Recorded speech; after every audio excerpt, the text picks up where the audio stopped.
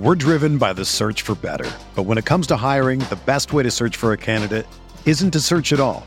Don't search, match with Indeed.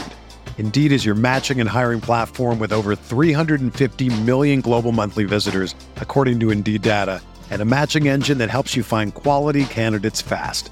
Ditch the busy work. Use Indeed for scheduling, screening, and messaging so you can connect with candidates faster. Leveraging over 140 million qualifications and preferences every day, Indeed's matching engine is constantly learning from your preferences, so the more you use Indeed, the better it gets. Join more than 3.5 million businesses worldwide that use Indeed to hire great talent fast. And listeners of this show will get a $75 sponsored job credit to get your jobs more visibility at Indeed.com/Blue Wire. Just go to Indeed.com/Blue Wire right now and support our show by saying that you heard about Indeed on this podcast. That's Indeed.com/Blue Wire. Terms and conditions apply. Need to hire? You need Indeed. Whether you're a world-class athlete or a podcaster like me, we all understand the importance of mental and physical well-being and proper recovery for top-notch performance. That's why I'm excited that Unified Healing is sponsoring podcasts on the Blue Wire Network. Unified Healing is a new and super innovative global network of wellness centers powered by Energy Enhancement System, or EE System. If you haven't heard of the EE System yet, then you'll want to listen up. This technology promotes wellness, deep relaxation, purification, and rejuvenation. Wherever you are across the globe, access to a center is easy and affordable. Interested in experiencing the EE System technology for yourself? Go to unifiedhealing.com/Blue Wire to learn more and find a center near you.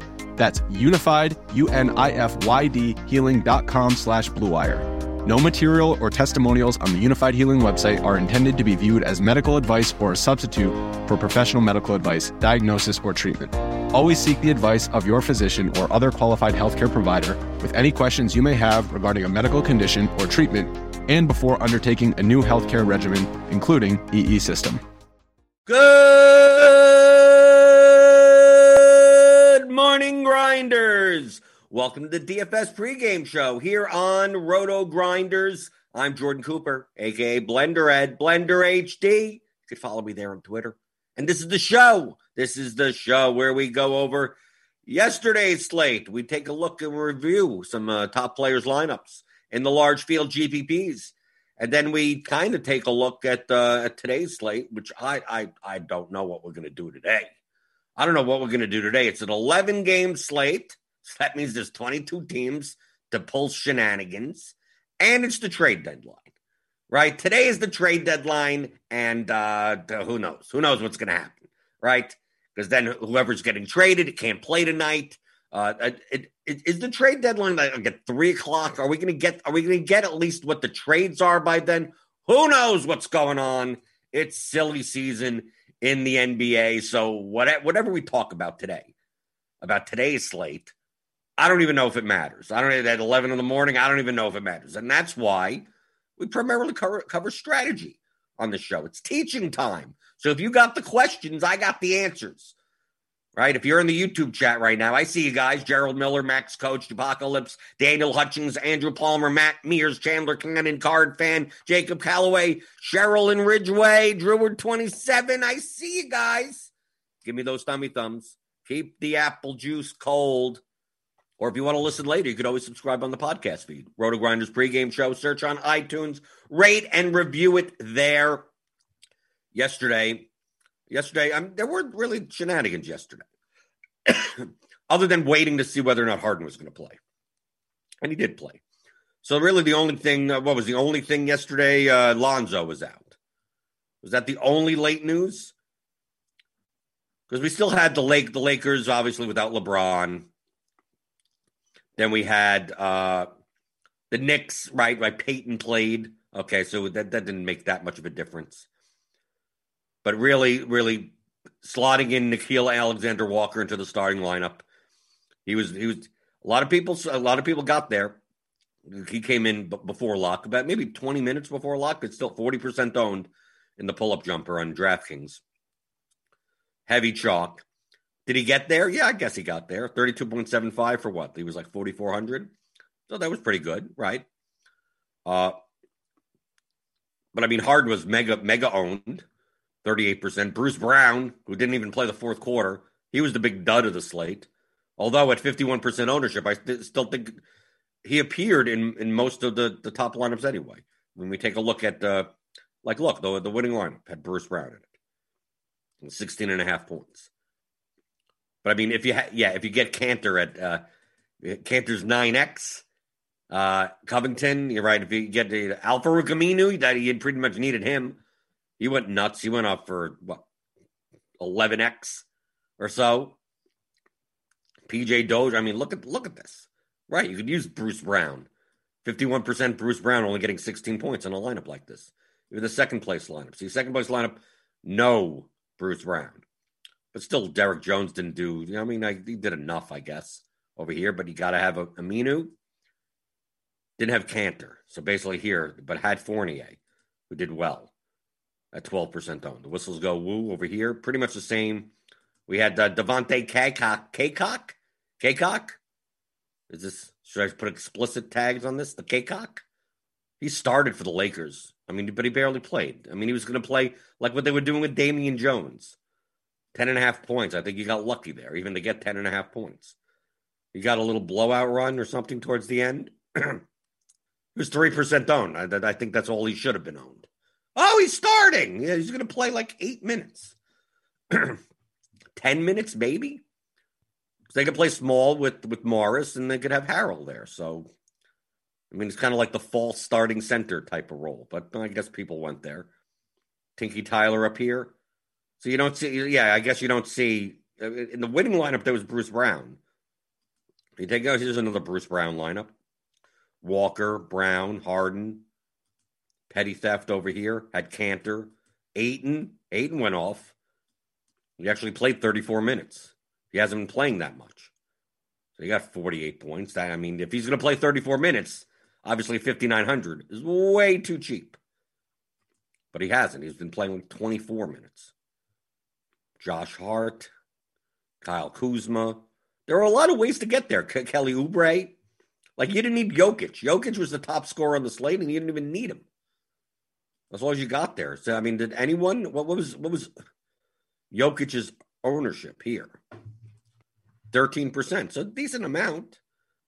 Petty Theft didn't have any, but there's a little out there. The main thing to me on the slate, the two chalk pieces that you had to make decisions on, I think more than Bruce Brown, was Jordan Poole and Nicholas Claxton. I think Claxton was over-owned. He got there. Yes, he got there. 28.75 points. Jordan Poole didn't get there at his price because they bumped him up. But 5,600, 26, ain't going to cut it. So we see, Jay Blake the King, Petty Theft, Hishbu, even Tyrannosaurus Rex, day constructions without Poole. And same thing for Claxton.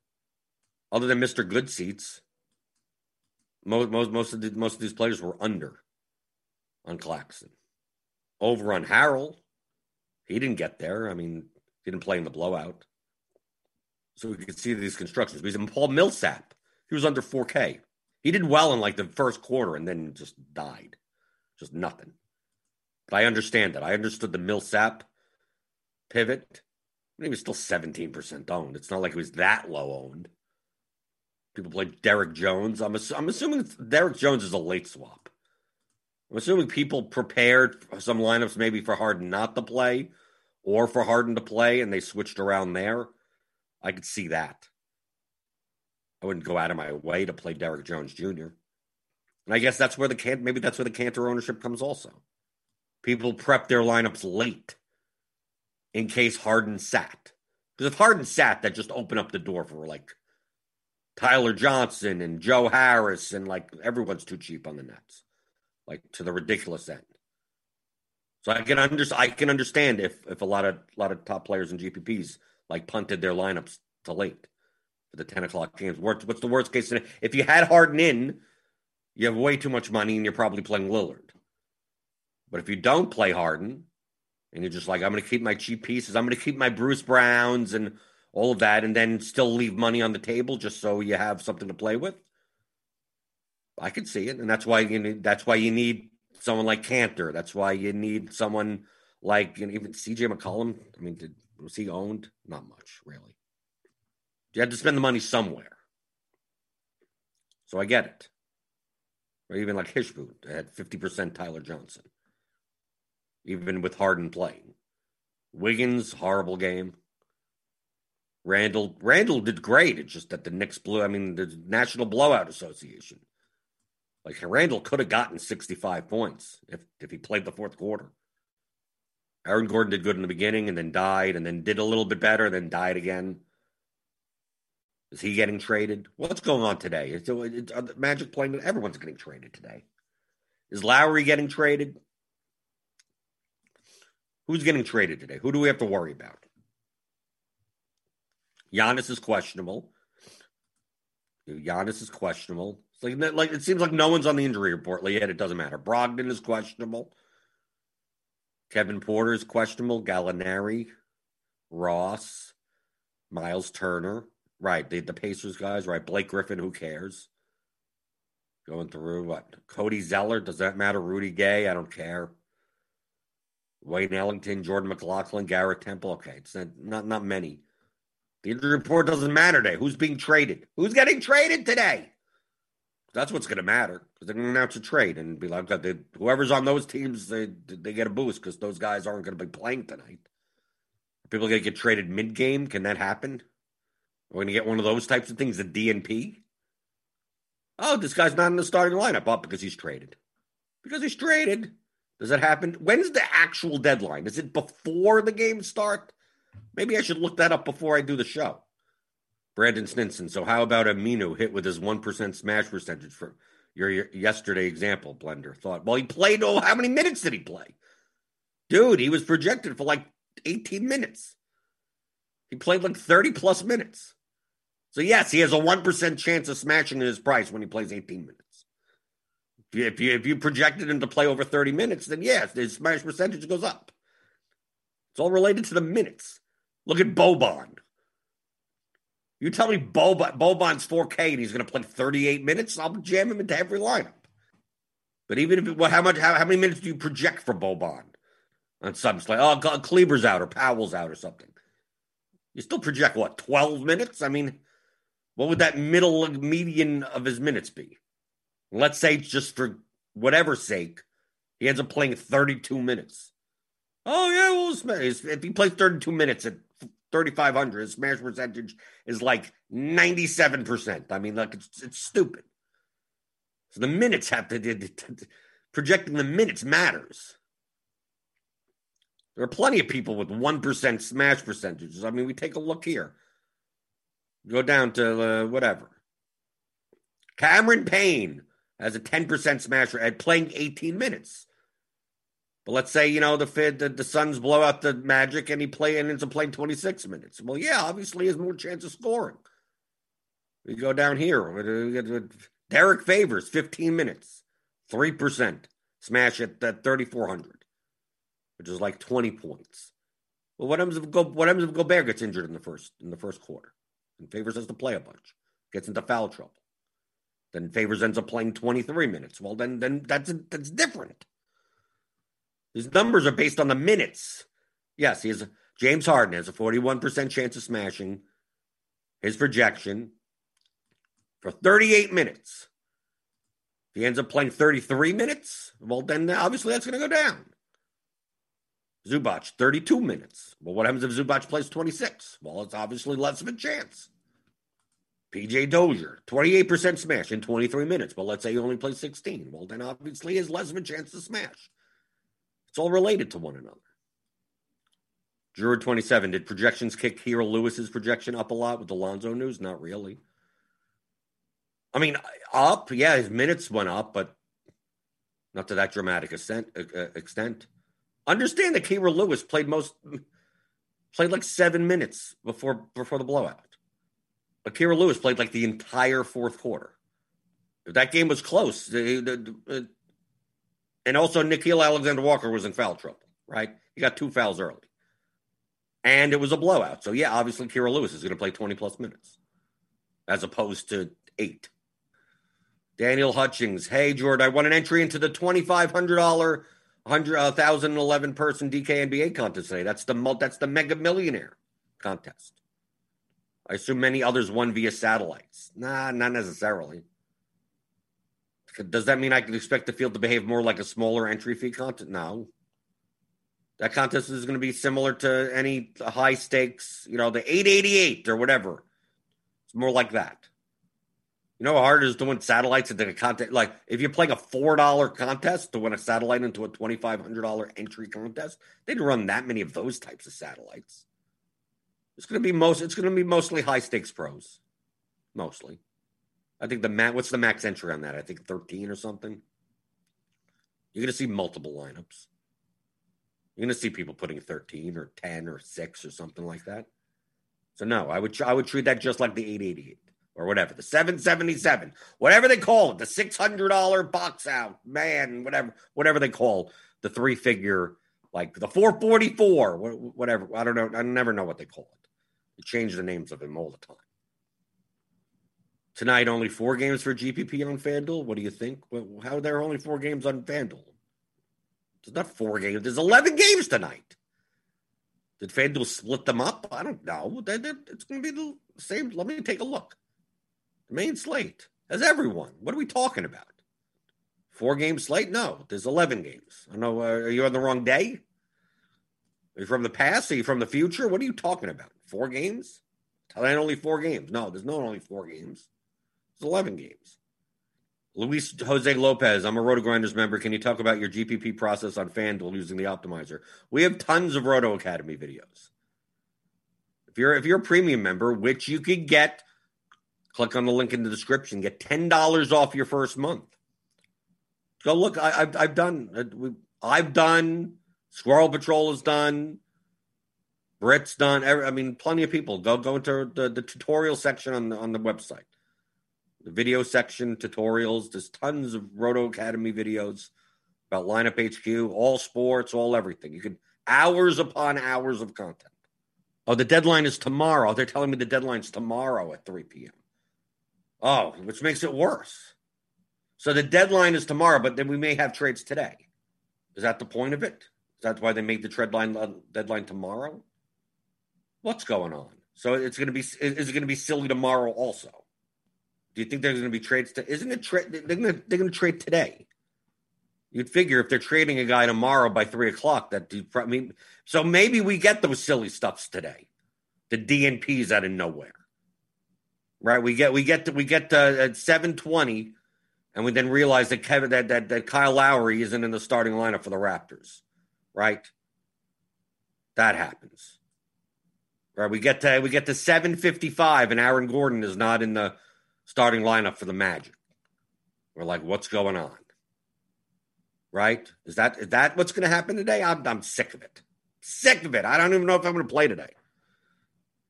22 teams, trade deadline on top of all the normal shenanigans. End up jumping out the window at some point. Jacob Calloway, question about MLB Lineup HQ. Does the product have top stack percentage, or is that something I'll have to calculate with the data provided? We have Slate IQ for MLB. So that article, and it gets updated several times a day. I believe that there is a column in Lineup HQ for it, but there's also an article that'll show top stack percentage versus ownership. So you get that in MLB. If you're a Roto Grinders premium member. But yes, I use that. Essentially, I use that hand in hand with the projections. There's a column in Lineup HQ, but a lot of times I find it easier to just have it separate. Two separate, just 2 tabs, right? You have Slate IQ, you have Lineup HQ, you're good, right? So yes, you do get that. Joe Wheeler, I bought your course yesterday. Talk to me like I'm a 5-year-old concerning EV and contest selection. Well, you bought the course. Go listen to it. He says only 4 games viable for GPP. No, what do you mean only 4 games viable for GPP? What are you talking about? There's 11 games viable for GPP. There's a whole of players. I don't understand that. What do you mean there's only 4 games viable for GPP? I'm looking at the projections right now. Even if I just run the optimal right here. It's all a mix of people. Went to Charlotte, I guess. I think maybe they're a little underpriced. What do you mean? There's no like standard games. How about players? Here's about the games. So you can just eliminate seven games. Who cares? Who cares what happens? Who cares? Detroit, Indiana. If everyone's out for the Pacers, you're not going to play Doug McDermott or whatever because he's not in one of the games. That doesn't make any sense. Brandon Simpson says tonight is the problem because they're going to sit some of the guys that are talked about in negotiations. All the trade will be done by tomorrow's slate. Plus, there will only there's only 4 games tomorrow. So is that what we're talking about? 4 games tomorrow? We're not even talking about today's slate. It's tomorrow. We're already talking about tomorrow's slate. How should we play tomorrow's slate? There's not even pricing are out for tomorrow. But yeah, this is going to be silly season tonight. Like I said, I don't know if I'm going to play tonight. Let me just take the night off. Spend time with the wife. The wife. Is it worth the mental anguish? I mean, there's edge. Right. It just from 7 o'clock to 10 o'clock, you're going to just have to stare at your computer screen and wait for updates and late swaps and new starting lineups. And is this guy playing? And DNPs. And who knows? Who knows what's going to happen? Brandon Matlick asked, what exactly is smash percentage? Smash percentage is the percentile in which their projection meets their target GPP score for their salary. So, for instance, in basketball, the baseline for a smash is like 5x plus 10. So let's take Zubac. 5x plus 10 is 35 points. Okay? His distribution is 18.72 to 43.99. His median is 31. So, normal distribution curve. I'll show you this. Okay, so this is what a projection really looks like. Okay? What you see here, or whatever, we're looking at Zubac. See, this 31, 1843, right? 1831, 43, right? 18 is right where this mouse is. 31, 43. This is one standard deviation. That's one standard deviation. Up or down. This is 2 standard deviations. This is 3 standard deviations. All of his outcomes are inside this curve. But you see this green section? That makes up 68.2% of all of the outcomes. Right? Because that's what a projection is. Projection isn't 30, he's going to score 31. No, that's just that's that 50, that's right here. Right here, right at the top. That's the median of all these outcomes. His floor, 1843, where one standard deviation is. Okay? Now, there are other outcomes out, so, if he scores 14 points, that's in here. Scores 45 points, 48 points or whatever, he's over here. So what's his smash? His smash, well, it all depends on the price. So 5x plus 10 would be a baseline. 5x plus 10 is 35. Okay, well, the median is 31. The ceiling is 43. So the median is 31. Ceiling is 43. So where is 35 points on there? Well, about right over here. That's where 35 points would be on his projection, on his curve, normal distribution curve. So if it's right there, it's right at 30. It's right at the 63rd percentile, right here. 63rd percentile means 37% of the outcomes in his projection are above that, which means based on 32 minutes and all the variables and everything and running 1,000 simulations, 37% of the outcomes are above his GPP target score. So he's a 37% chance of hitting those. PG Washington, 35. SGA, 33. Right? We go to DraftKings. Harden, 5x plus 10 is about 65 points. Well, his median is like 63. So yeah, so his smash, how many outcomes are past that, whatever that point is? Well, 41% of them. Then we take a look at someone with really low smash percentage. Let's take a look at the 5%. Right. Chris Middleton today. Someone even lower. Josh Jackson. Yeah, our favorite, Josh Jackson. 5x plus 10 is about what? 20, 35 points? 37 points? 37 points? Well, his mean is 37. I mean, his ceiling is 32. Median is 24. Right? 24. Right? We have, where are we? Josh Jackson. Where do we go? We're looking at FanDuel. Where am I looking? Where did he go? Okay, there he goes. So we have 24, 32. 24, 32. Well, he needs to score like 30, 38 or something 37 to smash. It's going to be somewhere over here. Nearly outside of 2 standard deviations. Almost. Which is represented by 2%. Anyone that's listed with 0%, Jamino automatically that's outside of 2 standard deviations. So there technically are, just it's going to be under 1%. It's going to be 0.2%, right? Jamino typically, these red areas over here, he typically cuts off as outliers, parts of the projection that happens so infrequently. Right? Because 68.2% is in the green. 95.4% is in the green and yellow. 99.7% is in the green, yellow, and red. Then 0.3% is in like something like completely nutso type of outcomes. Assuming they get the minutes, right? Assuming that they play the minutes, like an outcome where they get that they don't play at all, 0 minutes. Yeah, obviously it's going to be 0. It's obviously going to be 0. This is in the minutes provided. But that's what a projection is. Of course, I've explained this before. I explained it in the course. This is what you're looking at. You're not looking at 30. Oh, we predict him to score 31 points. No, 31 is just the median outcome of a whole range of outcomes. It's more likely that he's going to score somewhere within this green section. But understand that green section covers 18 to 44 points. So this green section right here, you go, oh, as long as I'm in the green, I'm fine. Well, if you're in the green, like if he scores 19 points, it's in the green. If he scores 42 points, he's in the green. What's the spread on that? 42 minus 18. 24-point spread is within 1 standard deviation. Is in that green section.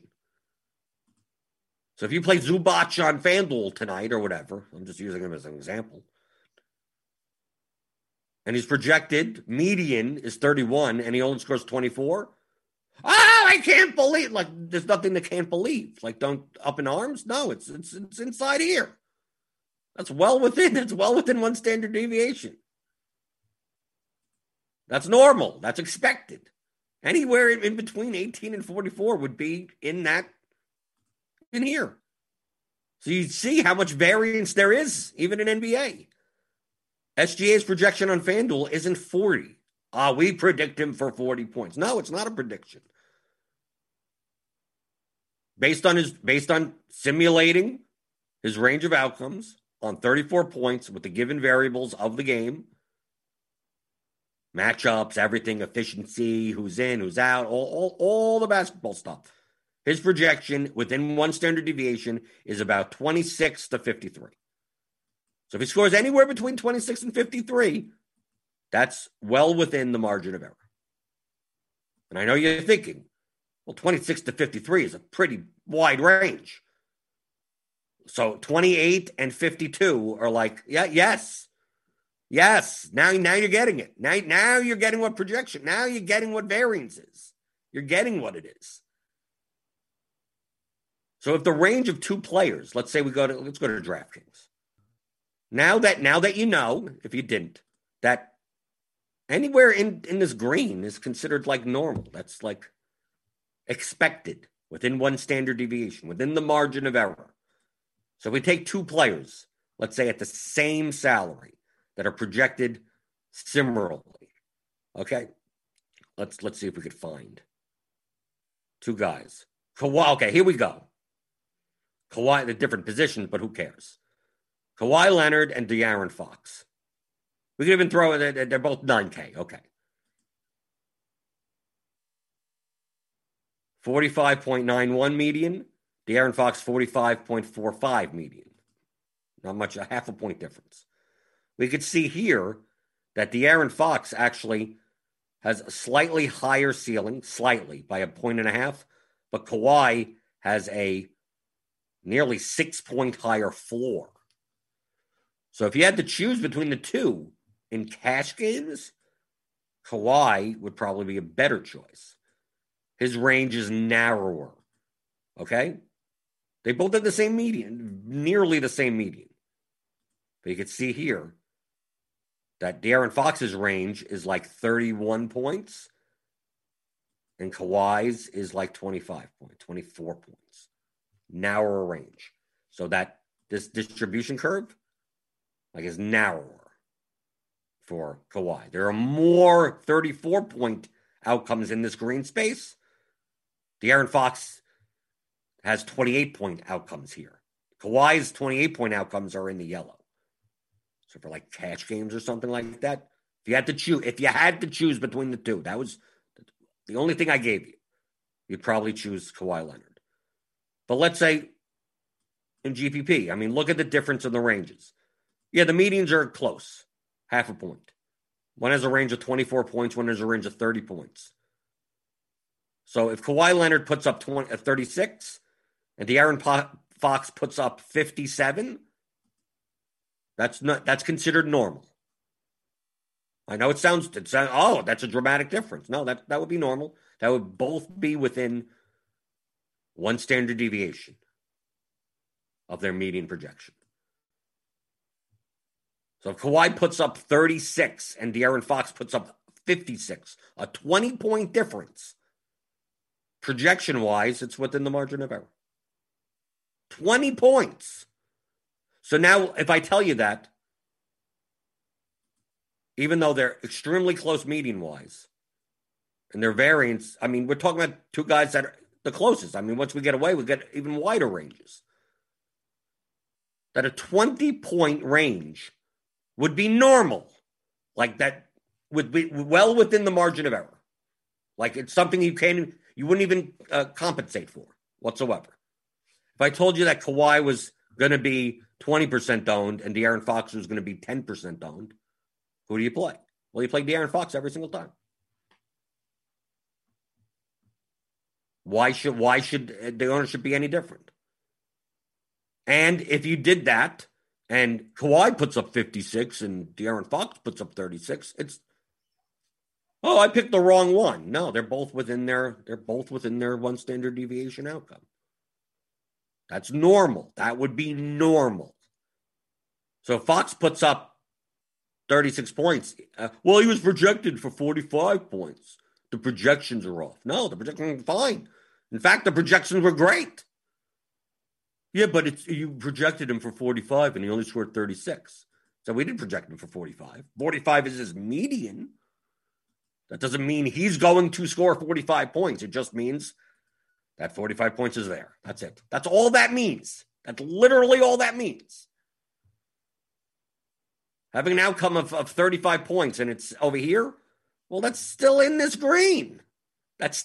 We're projections are projecting this green area. Well, they're projecting the whole thing, but you're looking, when you look at floor, ceiling, median, you're just looking at this green area. What's going to happen tonight? Well, it's to be probably 68.2% of the time, it'll be something in the green. That's it. What constitutes that green area? Well, for De'Aaron Fox, it's 28 to 60 points. 28 to 60 points with a median of 45. That's it. So knowing how projections are, that's what a projection is. What's the difference between De'Aaron Fox and Donovan Mitchell? Oh, there's a 1-point difference. Oh, that means De'Aaron Fox has to be a much better play. Look, it's a full 1-point difference. Take a look at their ranges. 28 to 59, 30 to 50. It's practically the same. A 1 point difference. But I mean, remember, look at these ranges.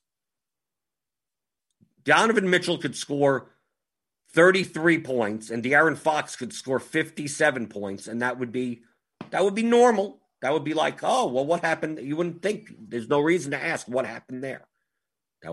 That's in there. That's well within one standard deviation of their range of outcomes. So with that disparity, with that range being so wide, this is what I mean by play whoever you want. I mean, what's the difference between Fox and Mitchell? Not much. Trae Young actually projects for a little higher, right? He's at 47 median for 8,700. And that's why his smash percentage is a little bit higher. 32% versus 23%. But still, look at Trae Young's range, 27 to nearly 65. So it's actually, it's a wider range than Fox. Fox only goes up to 60. So basically, Trae Young is very similar to Fox, very similar to Fox. It's just that instead of 65 for Fox is like over here. 65 for Trae is over here. But that's really the main difference between those two players, right? If we take a look at Trae and Fox, like really the main difference is actually Trae Young has a 1 point lower floor and a 4 or 5 point higher ceiling. Wider range of outcomes. Oh, that means that Trae Young is a better play. No. What's the difference between these two? 1.5 point difference in median? If De'Aaron Fox puts up 55 points and Trae Young puts up 30 points, oh my God, Trae Young's projection was off. No, 30 points, it's within one standard deviation. 57 points for Fox is within one standard deviation. Both fine. Well, neither of them hit that. Fox got 57, but he was projected for 45. Trae Young was projected for 47, and he only got 30. Yeah, and 47 is just his median. That's all that is. That's all this is his median, not a prediction of what's going to happen tonight. That's all that is. 47 up there. These are all the things that could possibly happen. Everything else in this distribution curve. 68.2% of the time will be in this green area. That's what a projection is really looking at. So I hope that explains. I mean, it explains what smash is and it explains what a projection is. And it's not like I haven't explained this before. Anyone that watches the show regularly knows that I've done this exact explanation, like probably since the start of the year. I've probably done this 4 or 5 times already, which is fine. We get new people. People need to learn. People need to brush up. That's perfectly fine. I'm not saying anything that's like oh my God, I finally let out the secret. Like, no, there's no secret. It's just math. It's just statistics. You go to Khan Academy and take the statistics class. This is what you'll learn.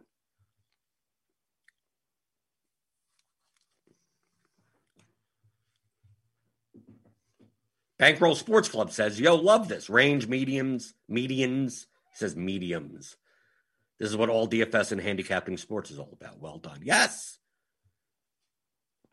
You know me. I constantly say this is a math game, not a sports game. It just so happens to be with sports performance, but it's a math game. Michael Papadopoulos, would you optimize with a floor projection for single entry, 100 entry GPPs? No, it's a GPP. Most of the time in GPP, you're going to be sacrificing projection for the sake of correlation and leverage. So the only use of the projection is to see how much you're sacrificing. So it doesn't, to me, it's all in relation to one another. You use the median, use the floor, use the ceiling, use the median. It doesn't matter. Just be consistent. You're looking relatively between two lineups, not absolutely. When you're building cash lineups, yeah, then you give me as much median as possible. There you go. But if you just play the top ceiling lineup, you're playing a cash lineup anyway, because the top ceilings are typically the top medians also.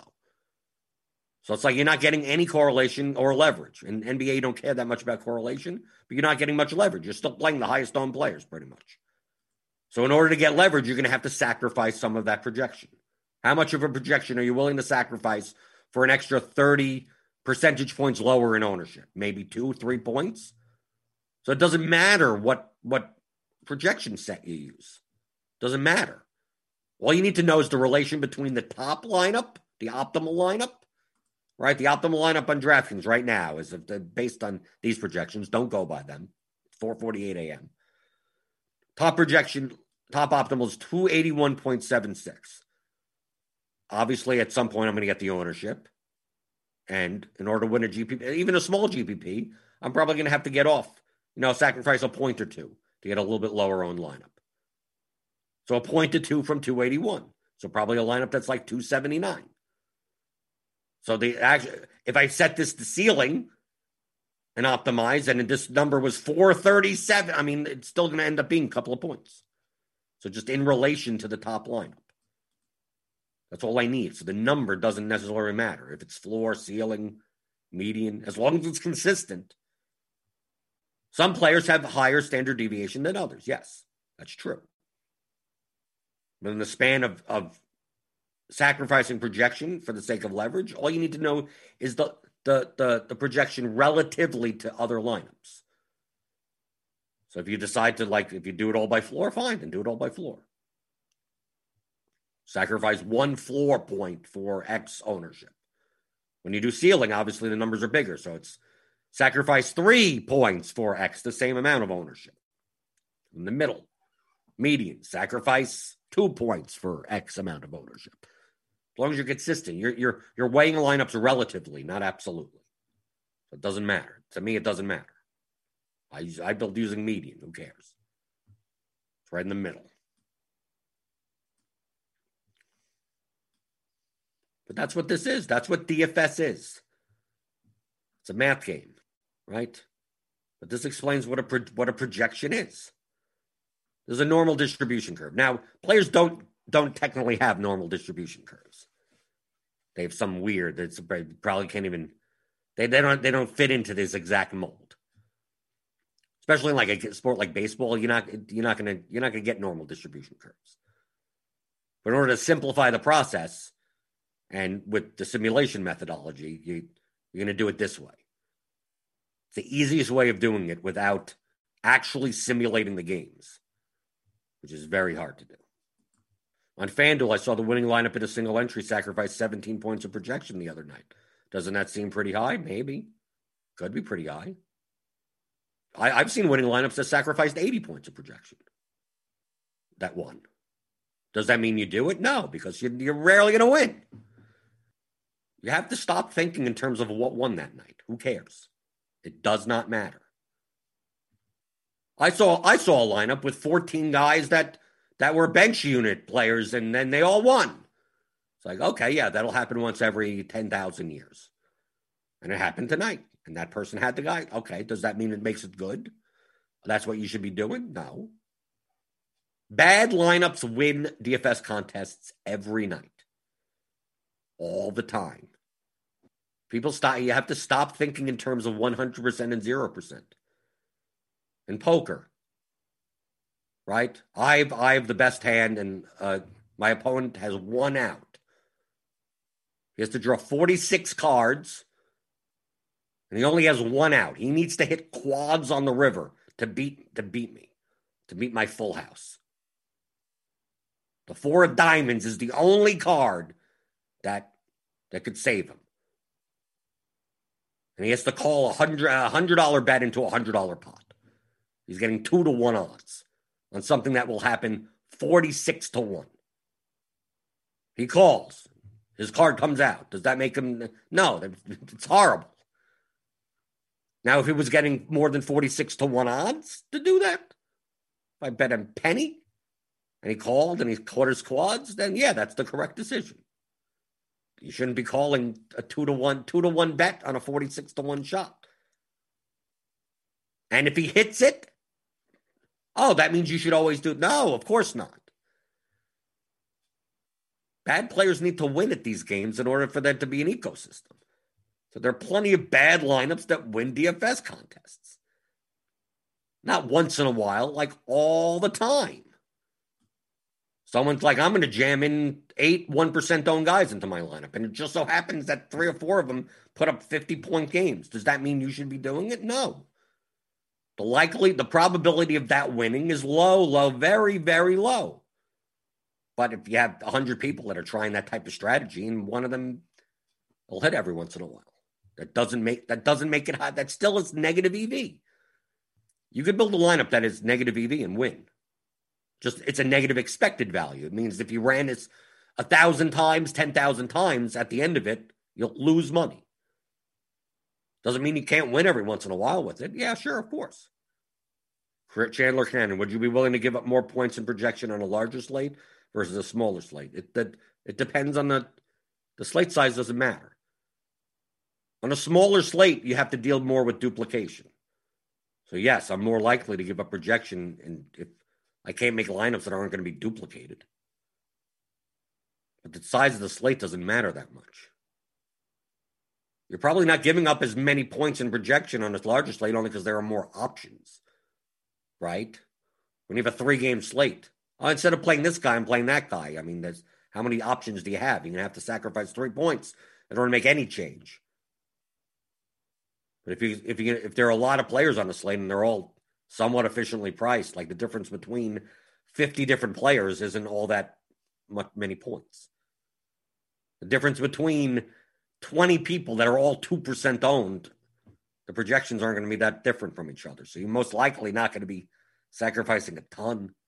You're not going to be sacrificing 25 points for no apparent reason. Right. Daniel Hutchings has it right. With the larger slate, you have more choices. So you shouldn't have to give up less projections in order to get leverage. That's right.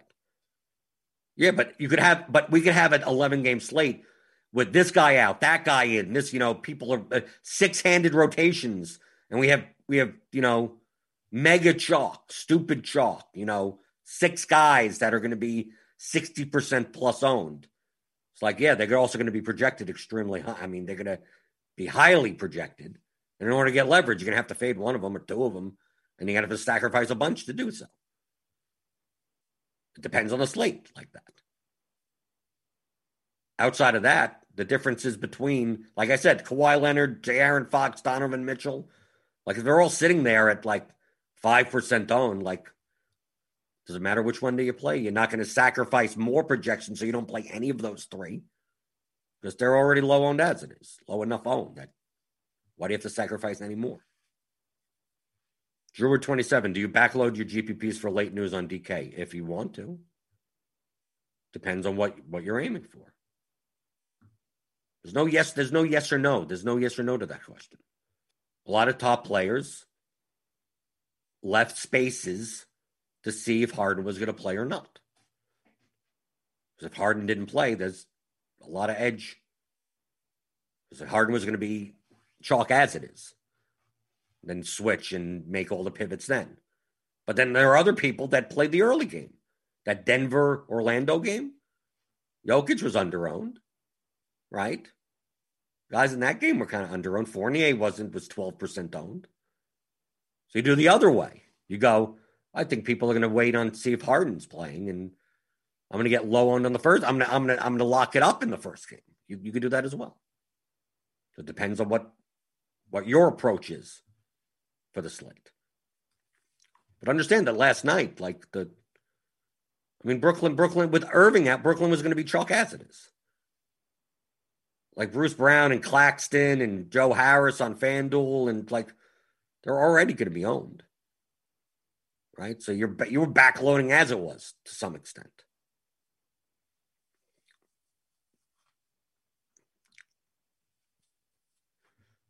Brandon Stinson, more or less, is there a cap on how much salary can be left in the table in large field GPPs? My lineup with 1,100 remaining did better than the one with 600 left. It happens semi-regularly to me. It doesn't matter. You're still asking the wrong questions. Is there a cap? Here's how you know. I'm gonna explain how you know you're asking a stupid question. Okay? This is the definitive. There's 2 ways to know that you're asking a stupid question in DFS. Number 1, can it be answered by yes or no? If your answer can be answered, if I can answer, say yes, or I could say no, that means it's a stupid question. Number 2, can it be answered with an exact number? Those are the two qualifying factors. So think of your question and say, can this question be answered with yes, no, or an exact number? And if it can be, delete the question. Is there a cap on how much salary can be left on the table in large field GPPs? It depends. That would be the correct answer. There's no yes or no. How much salary can we leave on the table? You're asking for an exact number. It depends. Depends on the slate. It depends on the projection of the players. This depends. Let's say there's a 3K guy that projects for 700 points. And then there's another $3,000 guy that projects for 8 million points. And then there's another 3K player. Like, most likely you're not spending your entire salary, right?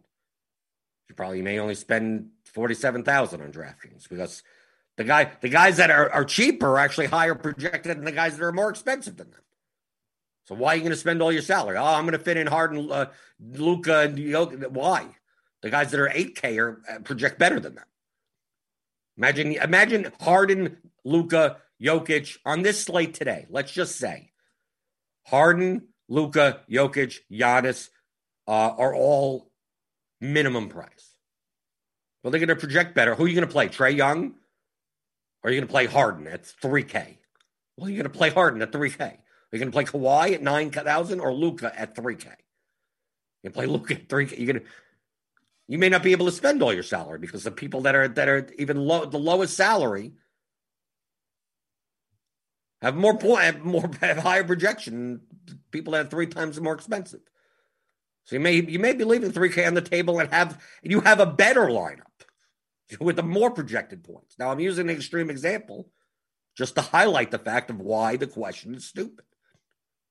Yeah, there are plenty of lineups that could be, especially late swap. You're late swapping, this guy's in, that guy's out, and you're left there, and like the best lineup you can make is 58-7 on FanDuel or something, or 48-8 on DraftKings. And okay, and what's wrong with that?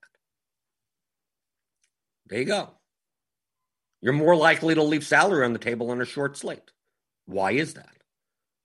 If you're playing a 3-game slate, 2-game slate, showdown slate, a lot of times there have been showdown slates in NFL where I've left 10,000 on the table, not spend it. Where my average lineup left 5,000 on the table. Well, why do you do that? Can't you make better lineups? Yeah, of course I can make higher projected lineups, but they're going to be duplicated like 60 times. And I'm playing a GPP in Showdown. So my main goal is to not have duplicated lineups or have the least duplication. Because that's my priority. How do I get that? Well, if I spend all my salary, most likely I'm going to be duplicated a ton. Some of those lineups may not be, but a lot of the lineups will be. So I'm more likely to leave salary on the table. But let's say I was playing that same showdown slate, but I was playing cash games. Well, I don't care about duplication of cash games. So I'm probably not leaving 5,000 on the table. Probably spending is whatever the highest projected median lineup is. If it so happens to leave 1,200 to the table, then so be it. If it doesn't, it doesn't. But you see, there are other variables. That's why you can't answer questions with yes, no, or a number. What contest are you in? What are you playing? What's the situation? What opponents? There's all these other variables. So until you know all the other variables, everything depends. What do you do with ace-king in poker? Well, what does that mean? How am I supposed to answer that? How do you play ace-king? I'm asking you, how do you play ace-king offsuit in Hold'em, in no-limit Hold'em? Well, how do you answer that? Well, number one, I'm going to have to know, are you in a tournament? Is this a cash game? What's the stack sizes? What stacks are around the table? How many opponents are playing at the table? Are you playing 4-handed? Are you playing 9-handed? What position are you in? Right? Are you under the gun? Are you on the button? Are you in the big blind? Was there a raise? Are there 3 limpers that have limped in? So how am I supposed to answer the question of like this is the same thing in DFS. You're asking, what do I do with ace-king offsuit? There's tons of things there's situations where you fold it outright. You chuck it in. There's situations where you shove. There's situations where you flat call. There are situations where you min raise depending on the stacks. There's so many different other variables that you have to deal with. So asking a question like, well, what is this? It's like, well, there's like 8 other variables that they depend. That's why it depends. Okay, let's see if there's anything else before we get out of here. Right, Drew at 27 highlighted exactly the same thing. FanDuel's pricing is so loose that you're tricked into thinking you're making a really good lineup when it might not be optimal depending on the slate. That's absolutely correct. Oh, this looks like a great lineup, and you have no leverage. You have nothing. You're wondering is like, oh, great, I'm min cash type of lineup because the pricing is so soft, and a lot of times you have like 4 or 5 guys that project so well that it's like, do you play them or not? Like you have to make those type of decisions, but it makes it you feel good not having to play a Nicholas Claxton or something, even though you probably did on FanDuel yesterday. But like the 4K guys that you kind of almost need to play on DraftKings, you have to make those types of decisions. On FanDuel, you don't. So it feels like you're building a better lineup, but it's actually a suboptimal lineup if you're playing large field GPPs. So yeah, but those are the variables that matter. So that's why I understand when you're asking a question, like you need to take into account all of the, like in order for a proper question to be asked, you're going to have to write several paragraphs to explain the situation. Should I play so-and-so tonight? Even doesn't have an answer either. Do I play Harden tonight? Well, that depends. Depends on the rest of your lineup. It depends on the contest you're in. Depends on the stakes, the opponent level. Depends on a ton of things. Do I wait for the late games? Well, it depends on what the late games are. Depends on what the positions of those players are. Depends on what their projected ownership is going to be. It depends on what the projections are compared to there's so many other things to think about. So that's why you have to think non-linearly. Once you start thinking probabilistically and non-linearly, you don't ask these types of questions. You think of, well, there's no one thing to do. There's no one correct thing to do. There's no correct answer to anything. There's more probable and less probable. Like I'm more likely 80% of the time to do this and 20% of the time to do that. On this slate, I don't know what I'm going to do, right? But I'm more likely to do this than do that. Does it mean you never do this? No, of course not. Sometimes I do. Sometimes I don't. Do you ever play a player in 100% of your lineups? Well, sometimes, sure. Sometimes not. Do you ever X out a guy? Yeah, sometimes. And sometimes, it depends. Depends on the slate, depends on your strategy, depends on the contest that you're specifically playing in. Depends on so many other factors. So without giving any of the other factors, how am I supposed to answer the question? It's not that you're leaving stuff out. You're unaware. The reason why people ask those types of questions is because they're unaware that you should be factoring in 8 to 10 other things. And that's what I'm trying to teach you. To factor in all those things. To not think in terms of, well, you always do this and you never do that. Like that doesn't exist in DFS. Always fill out your lineups so that you don't blank spots. Yeah, okay. There's a yes or no. There's a yes. You always do that. Right? Don't reserve entries without putting in some type of line. Okay. Can't win with blank spaces. Okay, yes. I get that, right? Probably not playing injured players, right? If you know they're going to be injured, if they have the out symbol and they're not going to play, you're never going to play that. And even then, even in that example, that's not a never. That it's weird to say.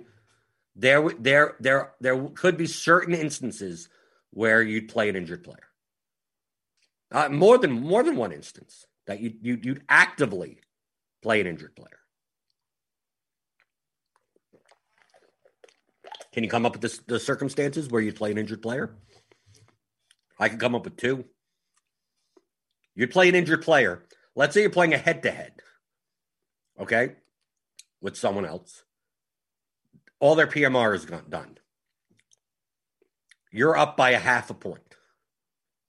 But all their PMR is done. And you're up by a half a point, and you have 1 slot left. So you have 1 slot. And let's say you have James Harden there. Yeah, you're that far ahead. And you have the 10K guy, You have James Harden, and you're up by a half a point. But your opponent is done, is absolutely done. 0 PMR. Play the injured player. Harden can get a turnover and get injured, right? You get negative points. If you get a 0 in that spot, you win. So it doesn't matter how many points you score. So play the guy with a 0. Now, obviously, someone's going to say to me, well, what if there's a stat correction and it's a half a point and you go the other way? True. So maybe let's say you're up by 3 points, right? If you're up by half a point, maybe you still keep the guy in because you never know. Stat correction and you lose. And you have the guy that's 0. Okay, maybe you get that. If you're up by 3 points, 4 points, probably not outside of the range of a stat correction, play the injured player. I don't know how a basketball player gets negative 3 points, but if you get a 0 there, you're guaranteed to win. So just play the injured. Who cares? It doesn't matter. Just play the guy that there's no risk whatsoever. So that's an instance you'd play an injured player. Another instance of you actively playing an injured player is if let's say we have like a showdown. It's showdown and it's the cheapest player in the pool. It's a $200 player, but they're injured. So they're not going to play. There's probably more for NFL. So it's a $200 player that's injured. The next highest player is like $400. But the only way you can make a certain lineup, let's say you're jamming in 5 studs. You're playing like Patrick Mahomes and the captain. You're stacking the Chiefs or something. And the only way to make that lineup is to play a $200 player in the utility spot. The guy's injured. He's not going to play. But there's no way to get those 5 other people with that guy in the captain spot without playing that $200 player. Can the other 5 guys score enough points that the 0 doesn't matter? Sometimes that works out. We see that in NFL Showdown where the cheap guy gets 3 points and he's in the optimal winning GPP lineup. So that 0, that could be fine. The guy's injured, not going to play, but that's the only way you could make that lineup. Now, is it something that you actively look? How do I do? No, but it's like I said before, nothing in DFS is 100% or 0%. So that's why I was trying to think of like, oh yeah, you'd never play injured guys. And then I'm like, no, even that's not a never. There are instances. They may happen 0.1% of the time, but there are instances where it could make you could make a plus EV lineup with an injured player. So once you start thinking like this, when this is thinking non-linearly, thinking probabilistically, you could start coming up with where are there instances, are there outcomes, where can I find where an outcome happens where it's logical, it's plus EV, and it goes against like, oh, you should never do like, no, there's going to be a percent of the time that something is going to be viable. So saying something is yes, no, always, never, those type of terms I don't like using.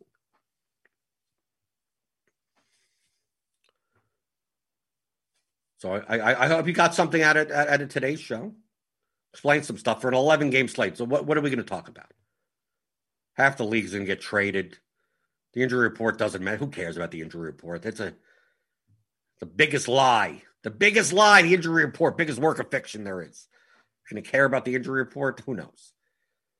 We'll see what happens tonight. I don't even know if I'm going to play tonight. I don't think I am.